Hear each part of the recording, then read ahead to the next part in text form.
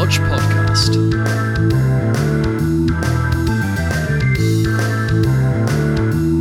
With your host, Hodgie the Hack.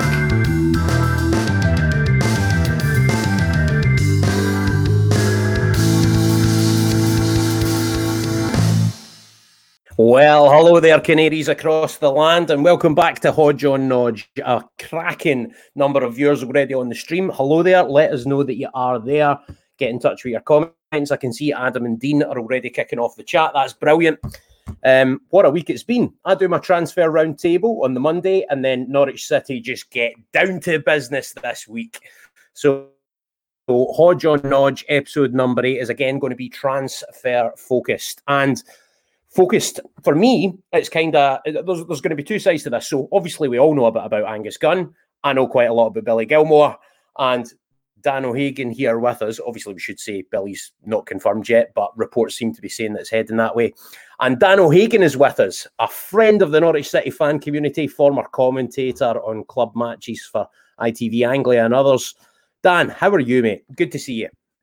Yeah, good to see you too. Yeah, great to be back with you. And yeah, what a week it's been for Norwich. Some amazing news from Carrow Road in the last 24 hours or so.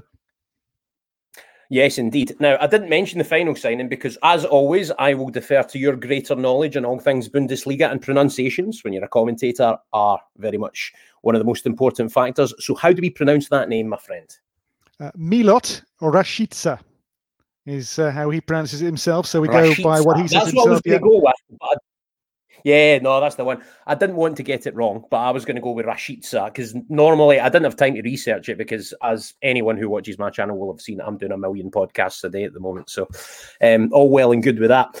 What do you think, first off, of Rashica? Like, tell me a bit about him, what kind of player he is and how I rate him.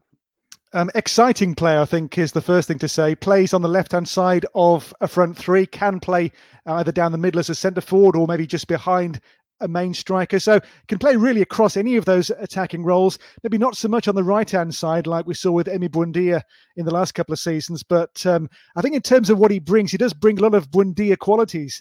As I say, very technical player, very exciting player, scores goals, assists goals, makes chances, and has done so obviously in the Bundesliga now for 3 years, in the Dutch league, the Eredivisie before that. So a player who's got lots of top-level experience at the age of only 24, almost 25. So I think for me, to transfer which ticks all the boxes Norwich need to bring in a proven top-level player at a really good price. So I think for Stuart Webber, it's a really good first one to get across the line. Yeah, it's a fantastic deal by the looks of it. Now, a couple of names were sort of thrown my way because I've spoken to another couple of people who cover the Bundesliga regularly, and Memphis Depay, Alexis Sanchez style player were two names that came up more than once. What's your take on those comparisons? Do you think they're accurate? I think Depay maybe more than Alexis Sanchez. Rashica has incredible raw pace. Bremen would play quite often his last club on the counter, and he was a really important player in that. Scored a great goal against Bayern a couple of years ago, like that when he broke away and then scored into the top corner against Manuel Neuer of all people, you know. So yeah, I think he brings Memphis Depay-like qualities. I see, as I say, Emi Buendia in there as well. So look, I think Rashica is a player who will get fans when they're back at Carrow Road onto their feet because he's a proper crowd pleaser. One of those real flair players. You know, this is a guy, Stuart, who was linked with clubs like AC Milan, like Napoli, a year and a half ago for £30 million, you know, so this is the level of player Norwich have got. So this isn't a player who's a raw rookie, untried at this level. This is a proven off the peg, high caliber, high quality, experienced top level footballer. Yeah, I think that's obviously very encouraging to hear. But what's happened now? Some of the reports I saw were that until his head got turned by transfer interest, he was red hot in the Bundesliga quite regularly. And then obviously there's various things happened across the plan and everything else since then. But after that, there's this feeling that he dipped. So is that the reason that Norwich City have been able to get him at what, by the looks of it, is a cut price deal? Yes, I think so. But also don't forget, Bremen were relegated. Now, that's a club that's been hit really, really hard by the pandemic. They're very short of money. So to get in the whatever 10 million initial fee Norwich have paid for him, that will certainly boost Bremen's coffers for their bid to bounce back from the second division this coming season. But yeah, you mentioned the dip in form. When he first came over from Vitesse Arnhem in the winter window 2018, he was terrific. Then had 2 fairly prolific seasons too with Werder Bremen, in a pretty poor team, I have to say, with Bremen. So he was really having to play in a side that was not cohesive or fluid. For me, they kept faith in the coach Florian Kohfeldt for far too long, and that also, I think, stifled and stymied Rashica in the last couple of seasons especially. So there are reasons for that dip in form. The team was really poor, as we say, relegated for the first time in 40 years at the end of last season. But on his day, before that head was turned by that transfer speculation to maybe a couple of years ago with, I think, Villa and AC Milan linked with him back then, he was consistent. He was scoring goals, but the dip in form was really noticeable. I think last season, he didn't score till April. He went between December 2019 and April of this year without scoring a single goal in the Bundesliga, or just one goal, in the Bundesliga. And that was on the last day of the previous season. Why so profligate? Sorry? Why so profligate? Why was he not given the same return? Hard to say. The team obviously weren't making chances. And I think he's a player who needs the coach's arm around him sometimes. And I think when the team's maybe finding the going tough anyway, that's hard for the coach to do. Kohfeldt was under huge pressure, the coach, to turn things around with Werder Bremen. Wasn't happening. And Rashica, I think, certainly suffered. There was, again, before last season kicked off, lots of speculation about he was going to maybe move away again then. Maybe his head was further turned. So I don't think his focus has been there now for 18 months. But when his head is right, when his game is right, when he's in the right place, Milot Rashica is a really, really special footballer. Hi, sorry about that. Is everybody back with us? I think there was a brief internet outage there. We're back in the room. We're back in the room. 3, 2, 1, we're back in the room. Look into the eyes, don't look around the eyes, don't look around the eyes. We are all back under the spell of Mr. Dan O'Hagan once again. Yeah, Dan, so sorry, you were just saying there that basically we've got a very talented player on a cut price deal. The Emi Buendia comparison is obviously, I mean, people saying that, and you're not the only person that I've seen or heard say that. I mean, for Norwich City fans, that's like, oh my goodness, we've replaced Emi Buendia and we've still got £25 million in the bank. In fact, one of the comments said exactly that. So on that basis, I think Roger Mallet it was who said that. On that basis, I mean, Norwich fans will be getting really excited. We've seen, I'm sure, quite a few of us, some of the goals, some of the clips that the Bundesliga are obviously really good at sharing. And he does look to be a proper technician, a player that thrives in transition play. What's he like in terms of the off-the-ball side? Because I think that was part of what made Emi Buendia particularly special, was what he did in terms of winning the ball in the high press and getting possession back for his team, as well as obviously the goals, the assists, the production. Does Rashica have that as well? Or is he more of just like the kind of creative hub type player? Yes, the latter. I don't see Rashica yet having in his game the work ethic we saw from Buendia. He's not a lazy player by any stretch, but I don't see him or have seen him tracking back for Werder Bremen the way we saw Buendia track back for Norwich. So I'm sure Daniel Farke can work on that side of his game maybe. But look, as you say there, in transitional play, when they break away Werder Bremen and he's on the ball, he gets fans on their feet. A scorer of special goals, can take a mean free kick as well. I think as an offensive talent, for the price they have paid, if you're looking to replace Buendia, I can't think of a better play you could have got for that kind of fee to come into the squad to take his place. So I think for Stuart Webber, on paper, this looks like a classic Webber signing of a young player, a hungry player with a point to prove, who ticks all the boxes. Yeah, the free kick thing interests me. So what is it just free kicks in particular, or is his overall set piece prowess quite decent? Yeah, I mean, he's a very talented set-piece player, but he has scored a couple of very good free kicks too in the Bundesliga. So I think around the box, the kind of player who doesn't lack in confidence, he'll grab that ball and say, this is mine, and I'm going to have a go with this. So, yeah, I think he'll certainly be for Norwich in that attacking third, a real asset. And look, this is a guy they've got for under £10 million initially, who has got year after year of experience playing in one of Europe's top leagues. Yeah. And you can't really underplay that.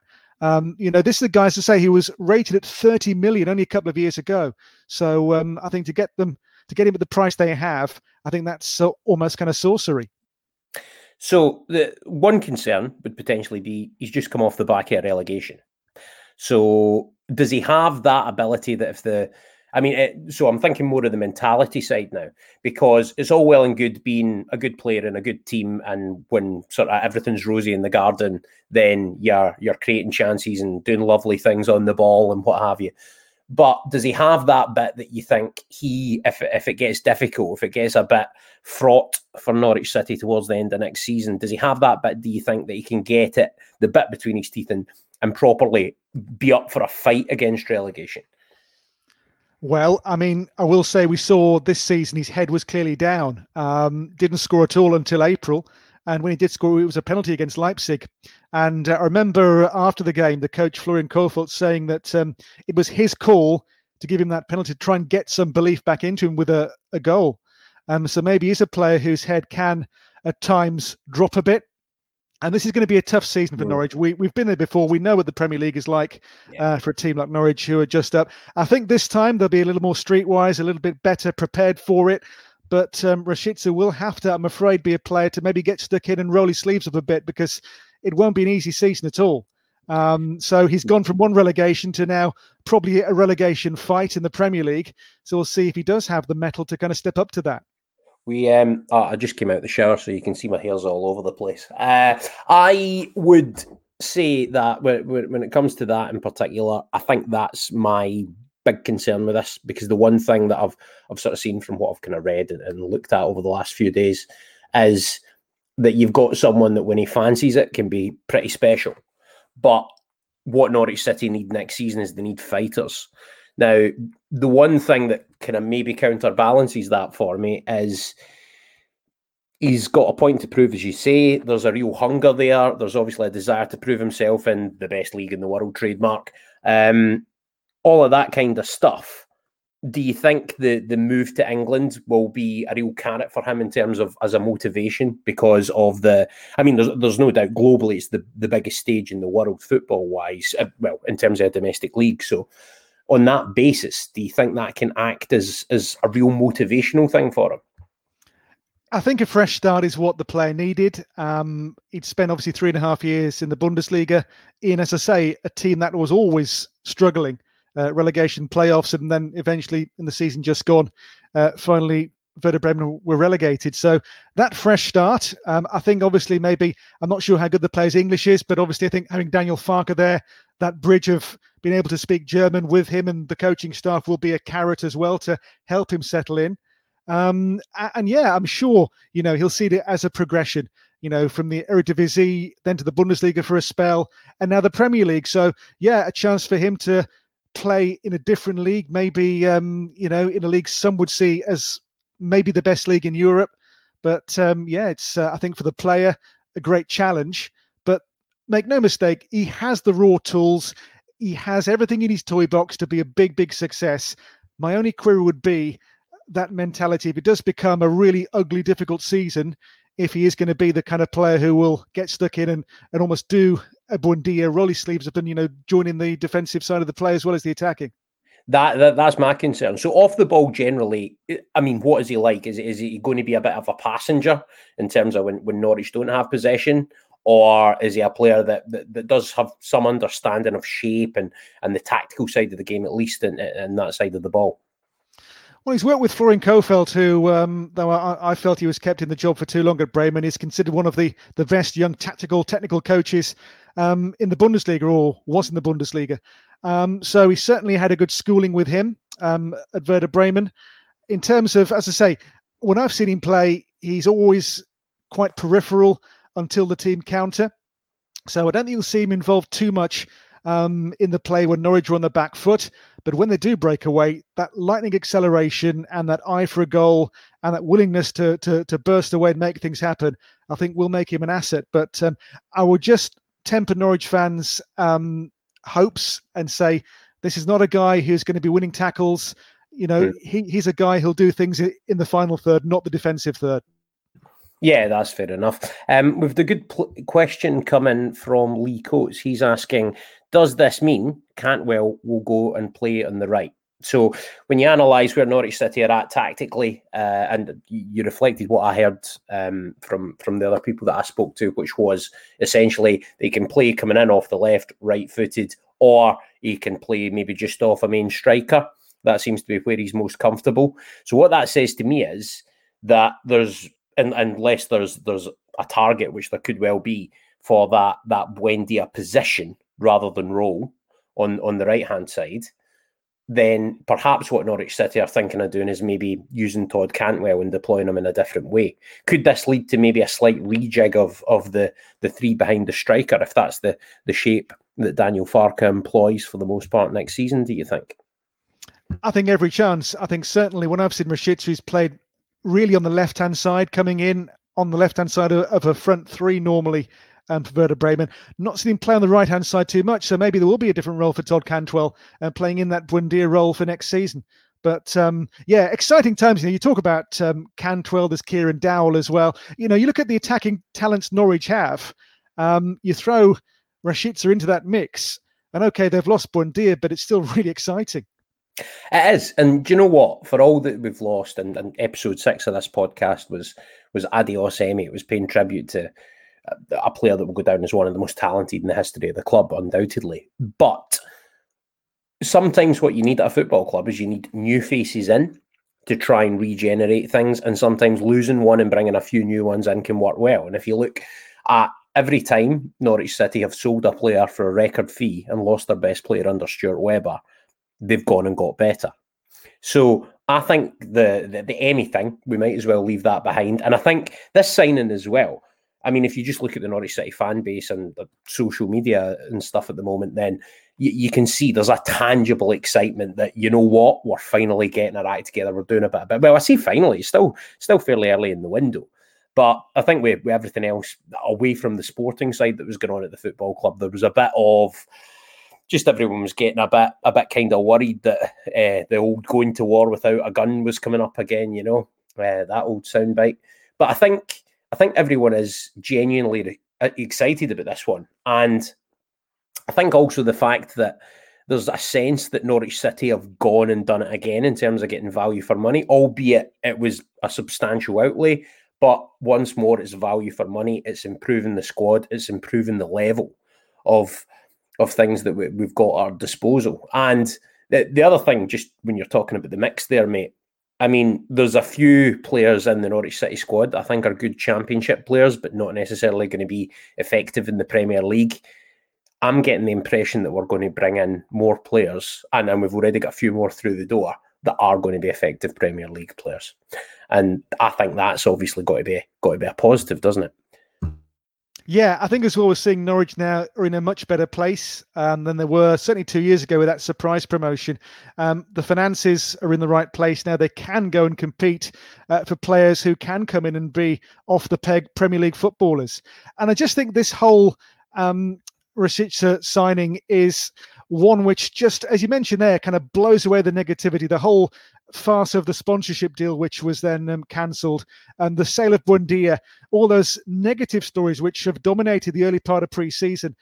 Now suddenly it's, we've gone out and we've got a really top player now. Angus Gunn's come in as well today as well. So it just turns the whole mood towards one of positivity, which I think Norwich had to do. And for me, it's win-win for all parties. For Rashica, for Werder Bremen as well, to get some money in, for Daniel Farke to get a great talent to replace Buendia, and for the fan base too to have a really exciting player to look forward to seeing as well. So for me, everyone wins in this transfer for me. Do you think the obviously the fact that we're going to come on to talk, I should say for everyone, because I'm seeing the questions about other players and stuff in the chat, we will come on to talk about them. But I'm just really keen to learn more about Rashica.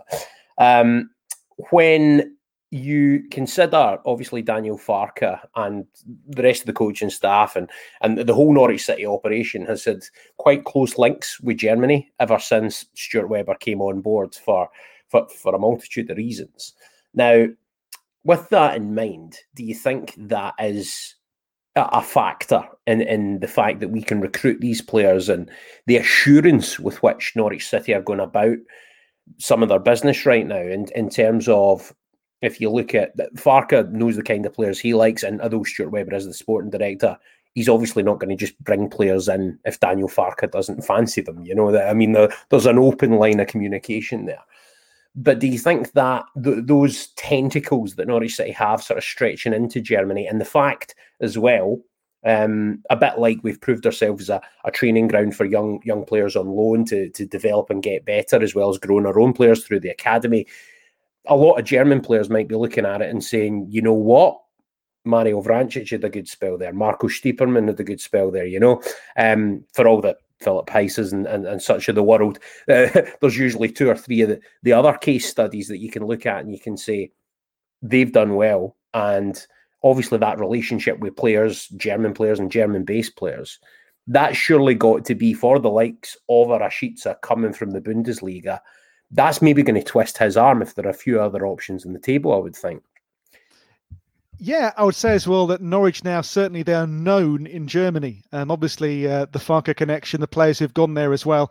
And Norwich's kind of hit-to-miss ratio has been really good with players from the Bundesliga or even from the German second division. So that obviously is working well. I remember speaking to Stuart Webber at an event in early 2019, and I was amazed by his knowledge of German football. We spent maybe 10 minutes chatting about players on the fringe of the Mainz first team. And he knew as much as I did about, really fringe players, niche players at Mainz. And I thought, wow, this guy knows his Bundesliga. So don't underestimate the Webber network. This is a guy who knows European football, maybe especially German football, more than most, inside out. And if there are bargains to be had and players to be found, he has a great chance of doing that and finding those players. So, I think that the whole Norwich link now, the kind of symbiosis they have with German football, it's only been a good thing. And as I say, the number of hits to misses, it's by far in the favour of the hits at Norwich. And I see no reason why Rashica wouldn't be another big hit. Yeah, well, that's obviously quite encouraging. You mentioned Angus Gunn. He's a player that we know well. He's very much one of our own. It's in his blood to be a Norwich City goalkeeper, given his dad and such. So I think getting him back through the door is good. I mean, I think it's definitely been something that I've spotted is when Norwich City go up a division, there's a desire to make sure that the backup goalkeeper is a strong goalkeeper. You saw that with Furman coming in for the last Premier League campaign. Although he didn't see that much football, it was more about having. I also should say I saw him play against Manchester City in the Champions League for Schalke, a very good goalkeeper. So that season, Norwich City had 2 very good viable options for the Premier League. Obviously, they consider Angus Gunn to be the same. It should be said that Angus Gunn is coming off a pretty indifferent season, maybe a poor season even.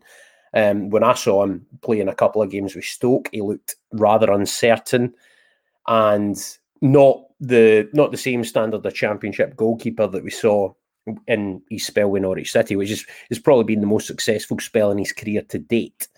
But how happy are you, obviously with your fondness for Norwich as well, seeing Angus Gunn come back through the door? I think it's one which, again, ticks the boxes. Obviously, is the emotional tie as well of a Gunn coming back to Norwich. That first spell when he was on loan, he was wonderful. I mean, that season when Norwich, in Farke's first year, obviously found the going pretty tough in that division. And he was, without doubt, their best player that season, maybe. Him and Maddison. Oh, Maddison. Yeah. I would give it to Maddles just over. Yeah. But I just think, as you say, he's had a difficult time away. Didn't work out at Southampton, the loan with Stoke you mentioned. But look, he's a quality goalkeeper.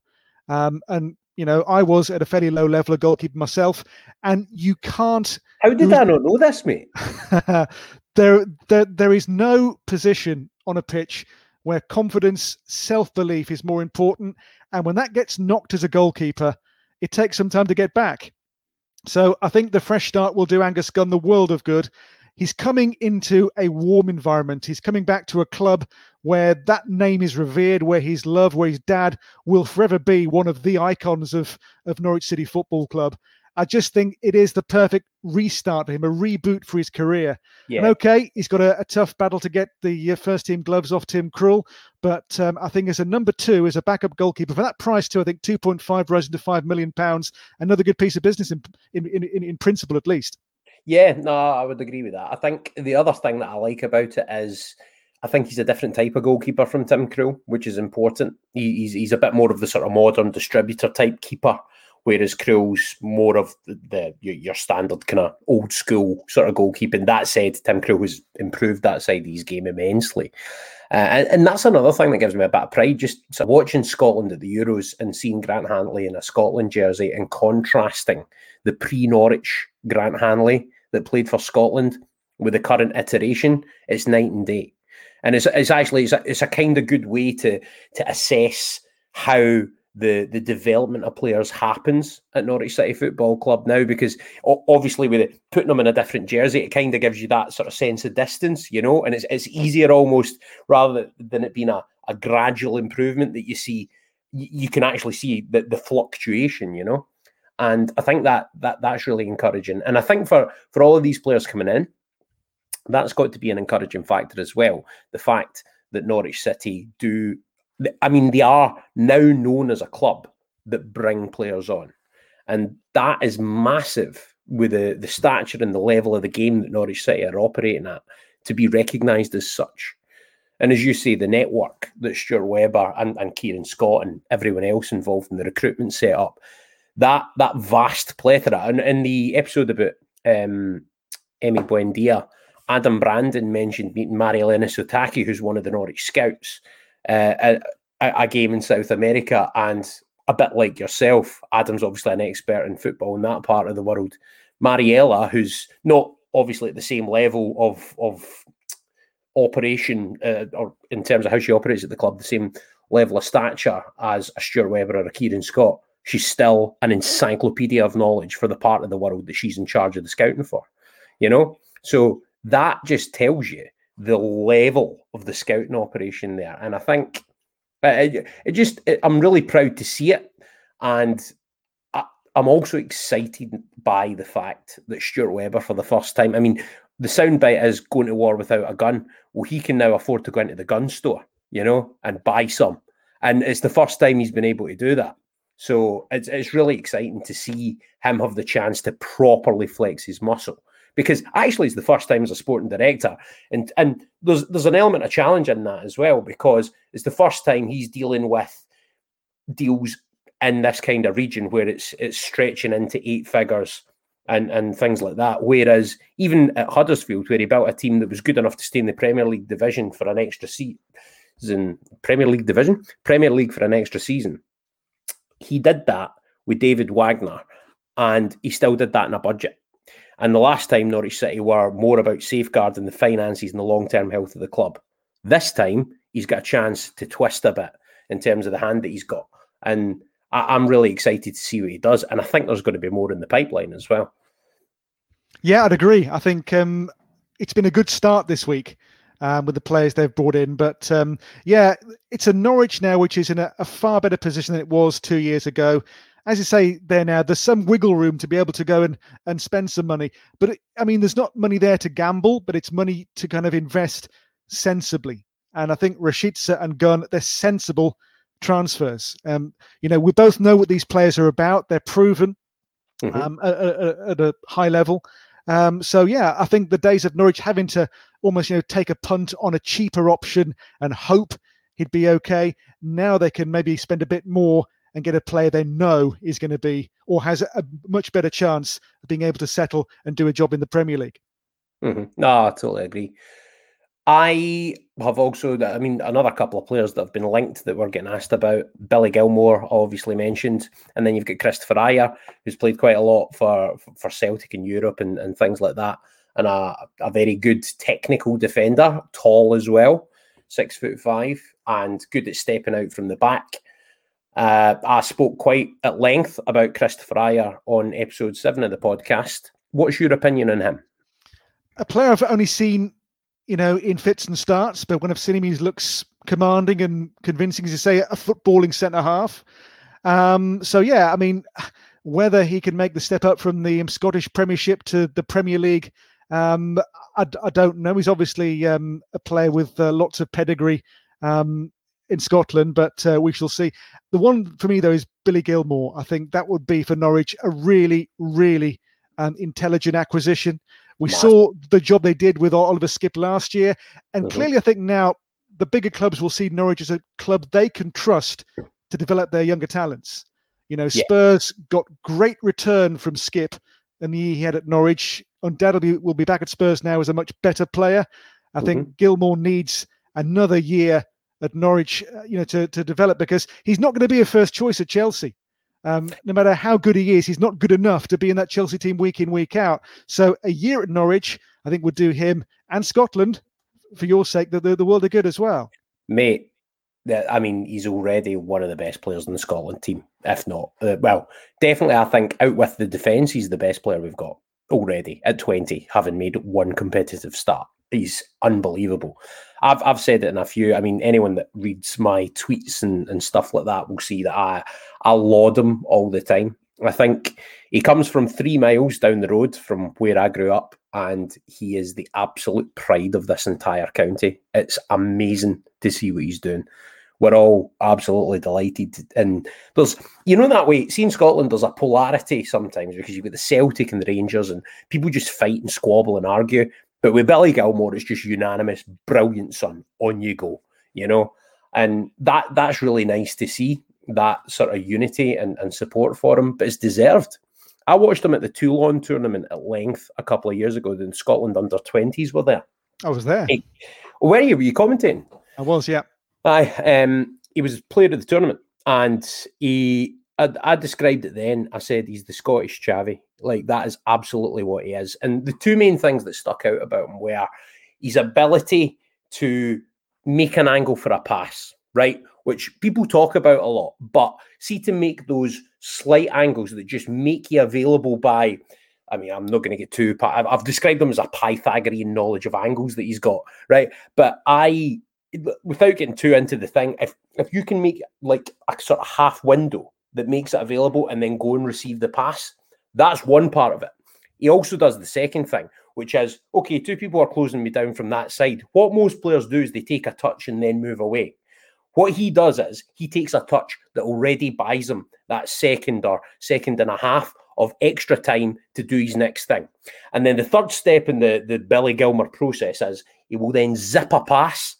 So there was a couple of times against England where you would have players closing them down, and a lesser deep-lying midfield player would knock it to the full-back, play it back to the centre-back. Billy Gilmour didn't do that. He zipped a pass in that other people wouldn't have seen to someone in the kind of number 8, number 10 position, and what would have been Scotland under pressure, needing to clear their lines, became us running at the England defence. That's what he offers. He's a very, very special talent. He's not the same as Ollie Skipp. He's a better footballer than Ollie Skipp, but he's probably he's obviously not as physically strong or tall, but and maybe some work to do on the defensive side of the ball, I would say. But I think as when Norwich City have possession, he's going to be special for us. I'm really excited if it obviously goes through, which it seems to all intents and purposes like from all the reports we're reading that does seem set to happen. So yeah, I'm really excited by him, mate. I really hope he's not a player that Chelsea ruined, because Chelsea, for years and years, they're young players. They've not done the right thing by them. They've had too many of the wrong loans. They come back. There's no chance of first in football. They get loaned out again. You think of players like Josh McEachran, Todd Kane, Nathaniel Chalobah. These players who had enormous potential, as Billy Gilmour does now, but didn't make the final push at Chelsea because they weren't given either the right chance or the right loan. Now, I think Norwich City for Gilmour would be the right loan at the right time. And Absolutely. I really hope that Chelsea understand that. And when he gets a chance at Norwich, he then gets a chance either to go back to Chelsea and play first-team football, or they let the player go and move on a full-time basis to a club where he's going to play more football. So obviously with Chelsea, you've got to look at it and you've got to say there's a good chance that, I mean, the lifespan of a manager at Chelsea is not necessarily going to be long. But Thomas Tuchel and Daniel Farke have a really strong relationship from way back in their time at Borussia Dortmund. And when I spoke to, when Daniel Farke was first coming in, I did a piece for the Pinkin with Ingo Preuss, who's the Borussia Dortmund 2 sporting director. And he told me about the relationship that the two of those have, the differences between him and David Wagner and all the rest of it. And what struck me was he seemed to speak glowingly about the relationship between Tuchel and Farke. And I think that trust there is important as a starting base. So you're obviously mentioning the work with Ollie Skip and other loanees that the clubs will be looking at. But that trust between, I mean, it's like anything else in life. If you've got a trust with someone who you know personally, then you're going to have more faith in them to deliver on whatever they're saying they're going to do.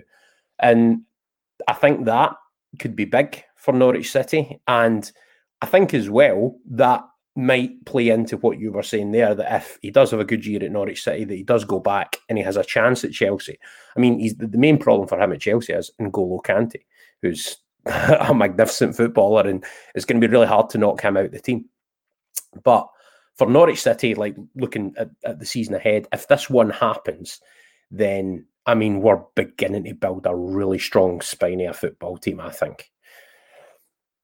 Yeah, I agree. And it's obviously the team that came up, did well in the Championship, but the Premier League, we know, is a very, very different animal. And every play you can add to kind of make that team more Premier League ready, I think, is only going to be a good thing. And the early signs are in this window that Norwich appreciate where they are and what they can do now in the transfer market. And it's been a wonderful 2 days, and who knows what's going to come in the next week or so, because you said earlier, it's still early in pre-season. The players aren't even back in full training yet. So to get these players on board through the door straight away, this is going to be, I think, for Norwich fans, a really, really busy and really exciting summer. Yeah, I totally agree, mate. I don't think we're even halfway through the business necessarily yet. I think it's going to be a really, really busy season of turnover. And yeah, I think it's an exciting place to be honest.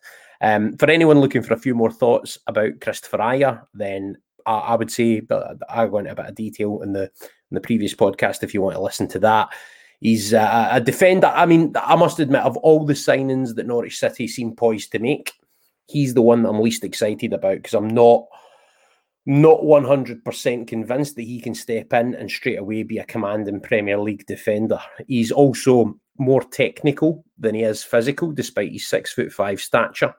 So that's not necessarily in keeping with what I think Norwich City should be doing. What I'm wondering, actually, is if they maybe see him as potentially moving into a deep line midfield role, or if Norwich City maybe switch to using a back three on more occasions next season, because I can see Daniel Farke definitely doing that. He's shown his tactical adaptability time and again. And I think that will be maybe where the thinking is with Ajer, because I don't think, obviously we're hoping Grant Hanley's okay when the prognosis comes out about the injury that he suffered, but I think Hanley and Gibson have got to be your go-to to start the season. But the most important thing is options. And that's a key facet there. Now, obviously, you're quite connected to the greater zeitgeist of German football in particular. Are there any other targets that you've heard mentioned at any length that you think are substantial coming from Germany, or anyone else that you think would be a particularly good fit for the areas of the team that we might be looking at? Not really, but I think what I would say is that Norwich now are on German clubs and German players' radars. The Rashica deal was not mentioned. There was no speculation anywhere in the German press this was going to happen. So just because it's not been mentioned doesn't mean Weber isn't looking or the club aren't looking at players in the Bundesliga. But as I said earlier, the Norwich hit-to-miss ratio of players coming in from the German game is extremely high. So I would not be surprised at all if before the window's out, Norwich go back to the Bundesliga or even the German second tier and pluck one or two more names out to bring to Carrow Road. Yeah, I can definitely see that happening. If anybody has any questions that they want to get in for myself and Dan just before this sort of final segment of the show, then please do so. I'm going to move on to some of them now. So if I just scroll quickly through them. Rashica is obviously playing sort of predominantly off the left and maybe as a number 10. Which do you think, and this is from me, by the way, which do you think is his best position out of those two? I think wide left. I think he's not the finisher you need down the middle. I think he's more of a provider. He did have a couple of good years when he scored, I think, 8 and 9 goals in the 18-19 and 19-20 seasons maybe, but the goals dried up after December 2019. So he's not really a player who's going to get you 15, 20 goals a season. So I see him more as a left-hand side provider, a player who can really spark the counter-attack. So yeah, I think that's his best position for me. But he can play anywhere across that attacking area, even right-hand side. So anywhere in those attacking positions, he'll fit in and do a job. What's his kind of goal to assist ratio? Like, how many goals does he score for each assist that he makes? Don't have the numbers to hand, but his record, I think, was in terms of goals, 87 games, 21 goals, which sounds decent for a wide player. None of the numbers to hand, yet you can call that off the top of your head. That's a proper some homework.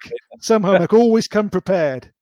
But anyway, yeah. So that sounds good numbers. 21 goals, 87 matches. But as I say, did have a 14-month run of 1 goal between December of 19 and April of this year. So he had that really barren spell. So he's not a regular goal scorer when the going gets tough, but he's certainly a player who involves himself in the attacking phases and can make things happen. I just think he's a player that needs to be in a better team and a team where the coach can put his arm around him and just give him that nudge and that encouragement when he needs it. No, that makes sense. But if anything, what I'm because I'm feeling so positive right now, what I'm deducing from that is I'm thinking, well, goodness me, if he's gone 14 months scoring 1 goal, how good was that purple patch before that? You know, what was his background like before his time at Werder Bremen? What do you know of him sort of previous to that? Well, he was at Vitesse Arnhem in the Dutch Eredivisie for, I think, 3 seasons. His record there was obviously good enough to let him move to Germany. So he's not a player who's just had a 3-year spell in the German game and then he's onto the Premier League. He's got a good foundation too in a decent kind of mid-level league like the Eredivisie. So he's certainly a player who's got a lot of experience playing in top leagues in Western Europe. So exciting. You know, he's a player clearly that Farke and Weber have looked at. They feel he can add things to Norwich from the get-go. And I just think, yeah, as I said earlier, for the price they've paid, I couldn't really have envisaged a better, okay, not like for like, but squad replacement for Emi Buendia. You know, to spend a fraction of the Buendia money on a player like Rashica, I think is really, really clever business and is classic Stuart Webber. Yeah, it's classic Webber, I agree. Question in from Cameron Hansel. He's asking, is there a possibility of having both Skipp and Gilmour, or is this the Skipp replacement? I think we kind of hinted at this one earlier, Cameron, when I was saying that they're different types of players. But I think in terms of the area of the team and their sort of primary job and space that they occupy, I would believe that it would be Gilmour that would occupy that particular part, maybe beside Kenny McLean in the middle of the park, would be the way that Norwich City would go into next season with their first choice 2 deep-sitting midfield players. That's not to say that the Skipp deal won't happen, but part of me kind of thinks, now I don't have any sort of up-to-date gen on this, I should say. That's why we do the transfer roundtable, so as I can ask the likes of Michael Bailey and Connor Southwell those questions. But yeah, I think if it was going to happen, then the wheels might have been in motion a bit sooner than they are right now. What do you reckon, Dan? I think with Skipp, we won't know really until Spurs appoint a new coach, because obviously the new coach may fancy Skipp to be in their first team for next season, or it may be a coach who comes in and thinks he needs 1 more year out on loan somewhere. And I think Norwich would be, obviously now in the Premier League, a very attractive proposition for Skipp to go back to, because he had a wonderful year last year. We know how good he was in Norwich's promotion, and I just don't see him yet as being a player who, regardless of who the coach is at Spurs, being a player who starts week in, week out. So I think personally, only a personal hunch, but I think he does need another year on loan, and I can't think of a better place for Oliver Skipp than to come back to Norwich. Yeah, I would definitely agree with that. I have another question here, which, if I click the right button, Max Willis is asking, can you see us still going for another forward, or do you think Rashica covers that area now in terms of replacing Buendia? What do you reckon to that one, Dan? I've got some thoughts on that, but I'll let you field that one first. Well, obviously, they're going to rely on Teemu Pukki an awful lot. Obviously, injuries at the end of last season did show that when he's out, they are a team that don't have that many options. Adam Ida, will he be good enough and ready enough for to play a backup role in the Premier League? I'm not quite so sure he's at that stage yet. Maybe he needs a year out on loan somewhere in the Championship, perhaps. And Rashica can play through the middle. As I say, his goal scoring is not wonderful, not prolific, but can certainly be a good backup to Pukki if required. But I just think, I think they could well bring in another striker. But strikers, we know, cost money. That'll be another big chunk of the Buendia money gone if they do bring in a proven striker at that level. But that's not to say there's not bargains out there. We know Webber will cast that net far and wide. So we'll see Always. if they do bring a striker in, who they can find. I don't think they'll manage to do another Pukki and find a play on a free transfer quite as good as that, but you never know. Yeah, I think they would do well to replicate that. I think any club in world football would, to be honest, given the goal return that he's had since his time at Norwich City. I do actually have some thoughts on the question, but just on Adam Ida, my understanding as of a couple of weeks ago, having spoken to people at the club, is that he will be staying at the club next season, and that they definitely see him as part of the setup there. So I think you'd be more likely to keep him and send out Jordan Hugo if it was one or the other. And I don't know because I've not had it confirmed, but I think that they will be targeting another forward. I think you've got to, given the potential durability issues that are going to be with Teemu Pukki, because he's just played too much football, the guy. What's happened is with a COVID condensed campaign compounded by international fixtures and everything else, it's basically got to the stage that these guys are pretty much running an empty. So I think I would be surprised if Norwich City didn't bring in another forward option. But as I say, the Ida stuff is qualified by having spoken to people. That's more just my opinion. On Max's question, I would be very surprised if we didn't reinforce with at least one other body to play in those three behind the striker type role. I think someone to play whose natural domain is on the right flank, regardless of whether they're more of a winger or more of a sort of technical cut inside playmaker type. I think the latter is probably more likely because that's what Daniel Farke's style is kind of predicated on. So I think that could be a factor. Just in the previous question, Lee Coates makes a good point. What about Sorensen playing in the skip role? That's a good point. He was someone who played all his best games at left back, and I think the application that he showed when he had to step into a role that he'd never played before as a professional was commendable, Sorensen. So interested to see what he can do if he gets a few more minutes in his natural position next season. Another question here from Ollie Middleton. He says, could loan moves from high-level Bundesliga clubs be an option? And are loan moves common from your Bayerns and Dortmunds of the world? Yeah, of course. Norwich have had a loan from Dortmund, haven't they, with Felix Passlack a couple of years ago, didn't work out. So there are options there. There are players on the fringe at Bayern and Dortmund especially who do need to maybe move on to get some loan experience. And yeah, we've mentioned the Norwich network and the way they can find these players. They have this wonderful network of scouts, and Webber's knowledge is wonderful as well. And if there are players there, I'm sure he'll find them and be aware of them.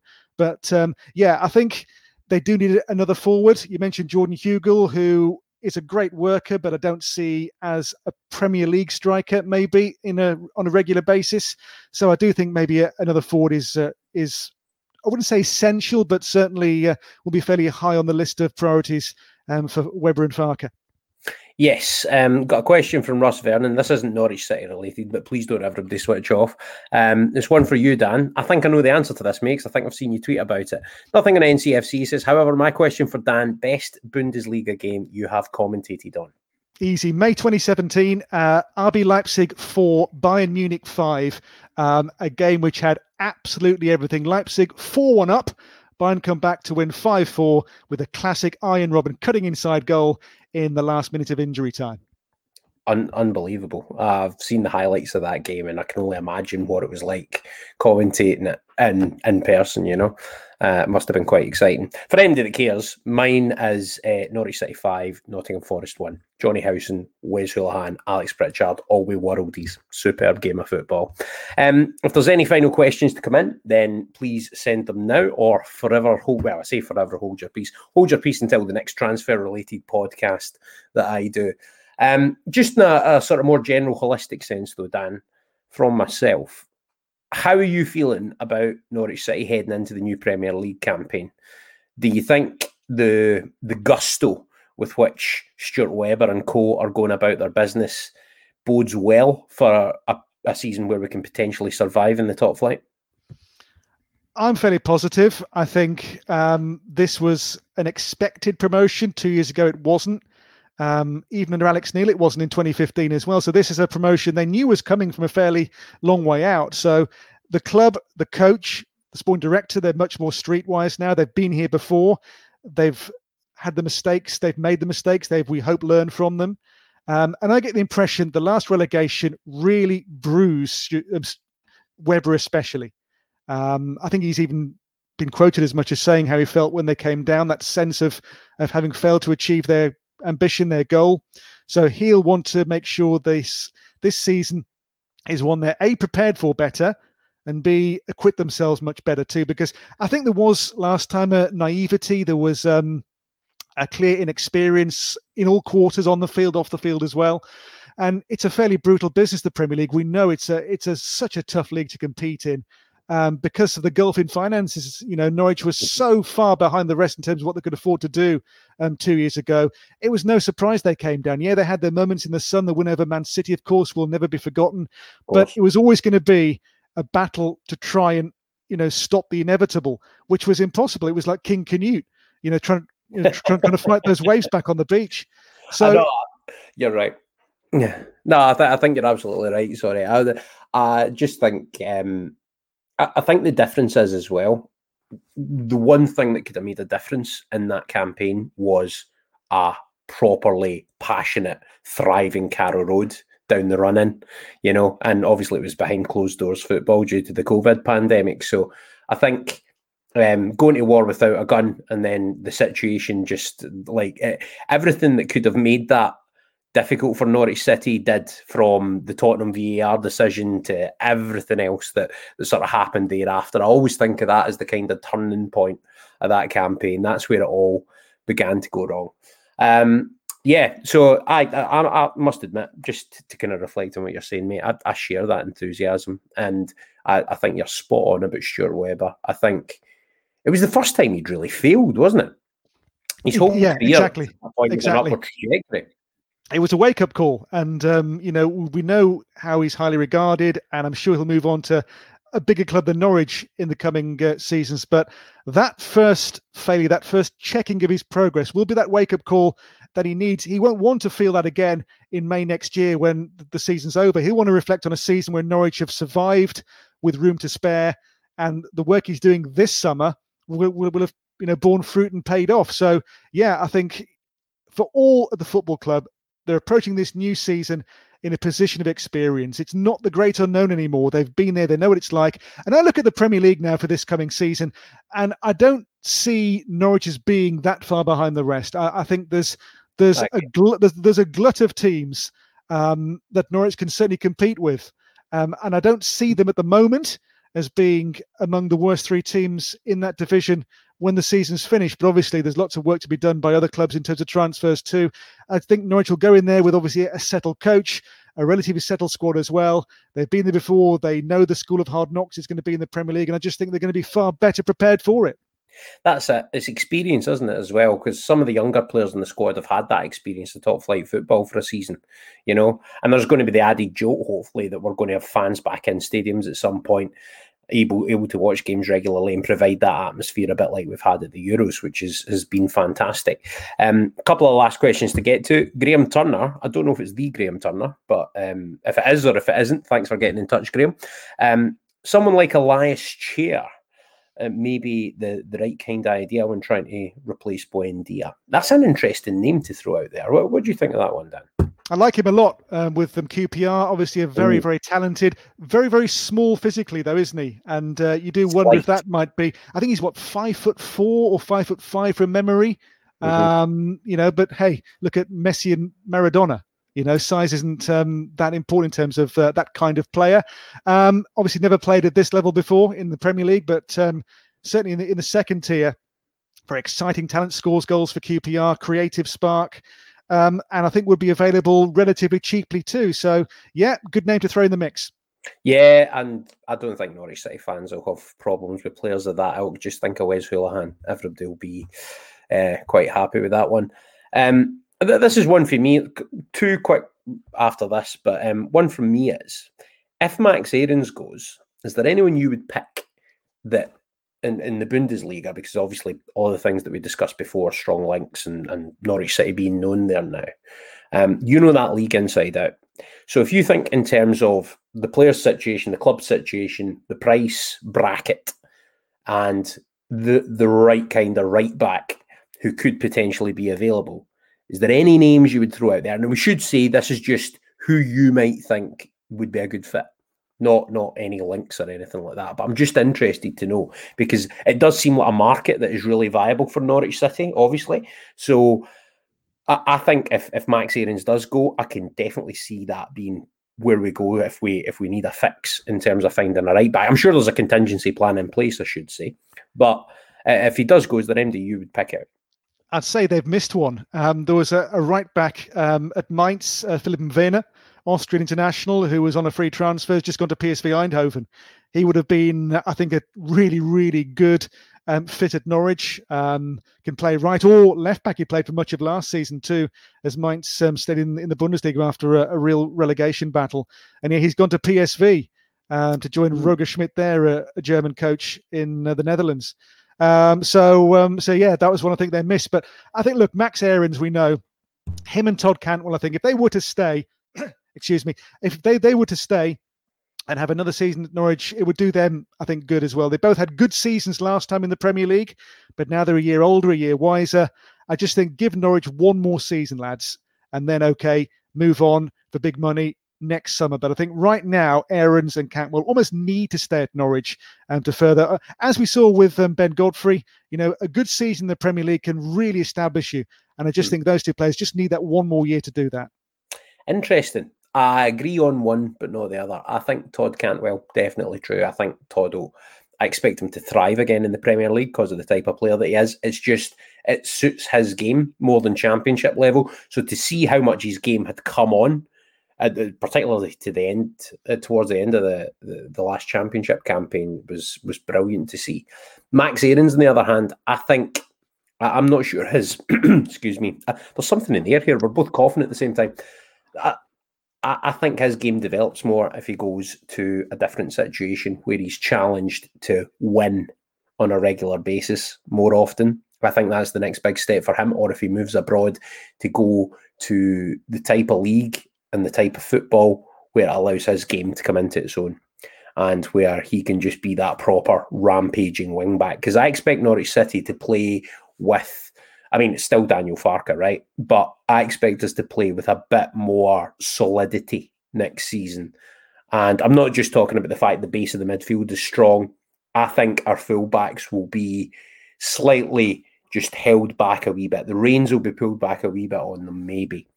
And I think that would make sense. Not sure that suits Max. So, that's just my thoughts on that. Anything else you want to throw in?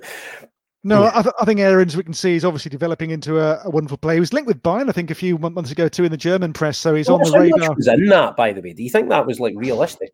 I don't know. I mean, I think he's obviously a player who, I mean, there was also talk of Barcelona too, wasn't there? So he's on the radar of those mega clubs, which I think speaks a lot for just how he's thought of. But I'm not sure how much was in the Bayern speculation, certainly. But yeah, I mean, we know Max Aarons is already a wonderful player and will be, I think, in the years to come even better. But let's hope he's with Norwich for a good few more seasons yet.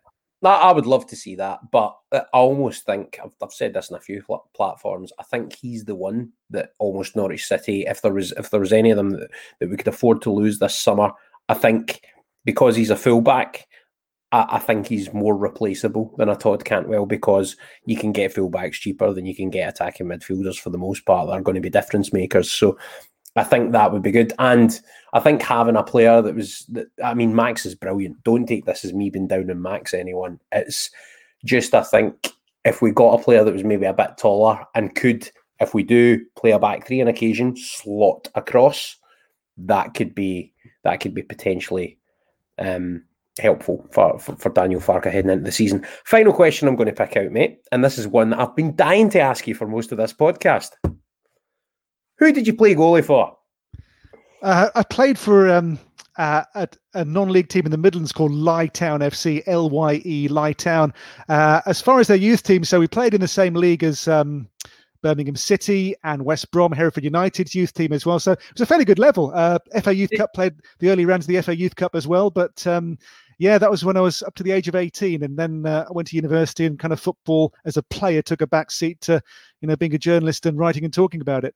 I want to drill down into this. What kind of keeper were you? Were you the Manuel Neuer sweeper keeper? I know it was maybe a wee bit before that was in vogue, but what kind of goalie were you? Were you the mad barking orders, Peter Schmeichel type, or were you more of a sort of calming presence? Like, what kind of keeper were you? Because they say all goalkeepers are mad. I enjoyed a dive. I was always one for a camera save. I know that, but Tagliuca style. Yeah, I was. I used to love it. I was playing at the time they brought in the back pass rule, so I had to adapt at the age of 10 or 11 to, not handling back passes, which was difficult. I was always, my kicking was never great. I was a bit like Andy Marshall in that respect, I think. But no, I was always I wasn't that big, so I'm 5'10", so I was never going to be professional. I was scouted by a couple of clubs when I was early teens, so I was looked at by Spurs and by Villa and by Wolves. Wow. But I was never quite big enough. So, the best thing I've done in my career, forget World Cup finals, for a day with Anglia TV back in 2003, I had a day training as a goalkeeper at Peterborough with Barry Fry. And that is the best thing I've done in my entire journalistic career, is to have a day as a professional. And we had a game at the end of the session with the first team squad. And you know what? I think I held my own. Which I was pretty pleased about. But I was 22, 23 back then. These days I'm 43. And I couldn't play now. I've not played for over a decade now, 11 aside. But you never know when you're going to get the gloves out again. But you know what? I was at home last week seeing my mum for the first time in 18 months. And she gave me to bring back my box of old trophies, which are now up in the loft here. All my old Player of the Year, Players Player, long service medals. Happy days. But my playing days, I remember them fondly. I was okay, but I was never quite good enough to be a professional. But I think in the FA Youth Cup, we drew Kettering Town, who were then a conference club, and we took them to a replay, and we lost on penalties. Had we won, I believe we'd have played Spurs at White Hart Lane in the next round. And I saved one, but my teammates missed two, so we didn't qualify. But that was the closest I got to playing at a really, really good level. That's fascinating, man. Last one. Did you come up against any, at least that you were aware of, any players that went on to do great things in your time playing against these various youth teams? I did. I played against a player called, what was his first name? Ledbetter was his surname, not Grant. He went on to play for Wolves, and I think Hereford as well, maybe. And he scored against me from almost the halfway line into the top corner. So not great memories of that. But was it Chris Ledbetter? I can't remember. I know a Grant Ledbetter. No, it wasn't him. It was in the Midlands. But played against him. I did play for the works team at MUTV when I was in my first job. So this is going back to 1999 to 2001. We had a wonderful on paper Sunday League team where we had in that team the likes of Mickey Thomas, Clayton Blackmore, Lee Martin, of course, who scored the winning goal in the cup final back in 1990 against Palace in the replay, wasn't it? Yep. So played with them. So for me to be, telling Lee Martin where to stand at a corner or a free kick, at the age of 21 was something else. But I always say the job I do is second best to playing the game. So I would love to have been a professional, obviously, but I kind of realised that early 20s that I was never going to make it. So kind of focusing on doing this side of things. But I had that realisation aged 5. I used to run about and like everybody else was faster, quicker, better than me, and I used to run about with a wee pretend microphone when I was a wee boy. And there was I can remember, so I grew up in one of 2 housing estates in the village that I'm in. A scheme for a Scottish person, a housing estate to England, and I lived in the new scheme, and there was the old scheme, which was where and what happened is there was 2 teams. Now, by virtue of staying in the new scheme, I was automatically a player for the Swing Park Scorers. And then Garage United from the old scheme, they obviously, what happened was we were playing a game and I was just running about commentating, trying to kick the ball the wrong way occasionally, whatever. And the ice cream van pulled up, so half-time was called, right?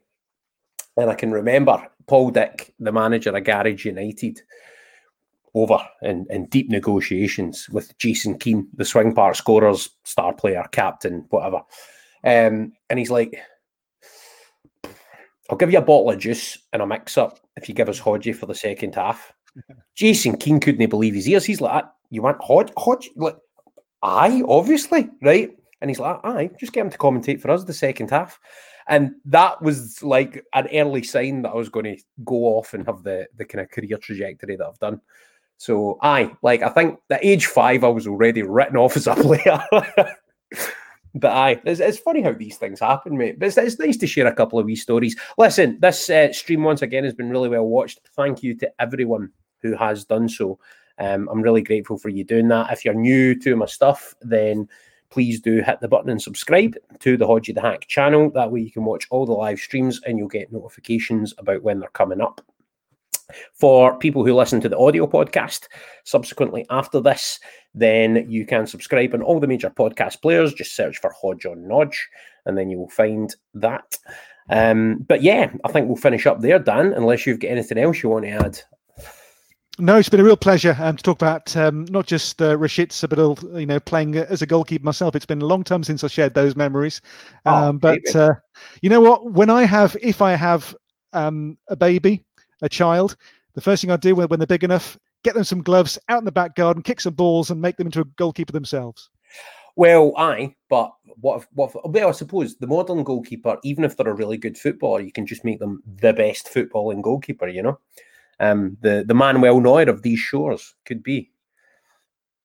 That would be good, wouldn't it? Anyway, everyone, thank you very much for watching. Really appreciate it. Everyone who's saying hello and bye-bye and got in touch. Amy, thank you for your kind words. Dean, Cameron as well. Really grateful for that. Really grateful to yourself, Dan. You're one of the foremost voices in all things Bundesliga. So the fact that you've been able to spare a bit of time to tell us all about Rashica, and obviously, plenty about other footballers as well. It's been really, really good to hear. So thank you very much for your time, man. Real pleasure. Cracking. Everyone else, make sure and subscribe to Hodgie the Hack on YouTube. Subscribe to the podcast on the podcast platforms. And all that remains for me to say is on the Bog City.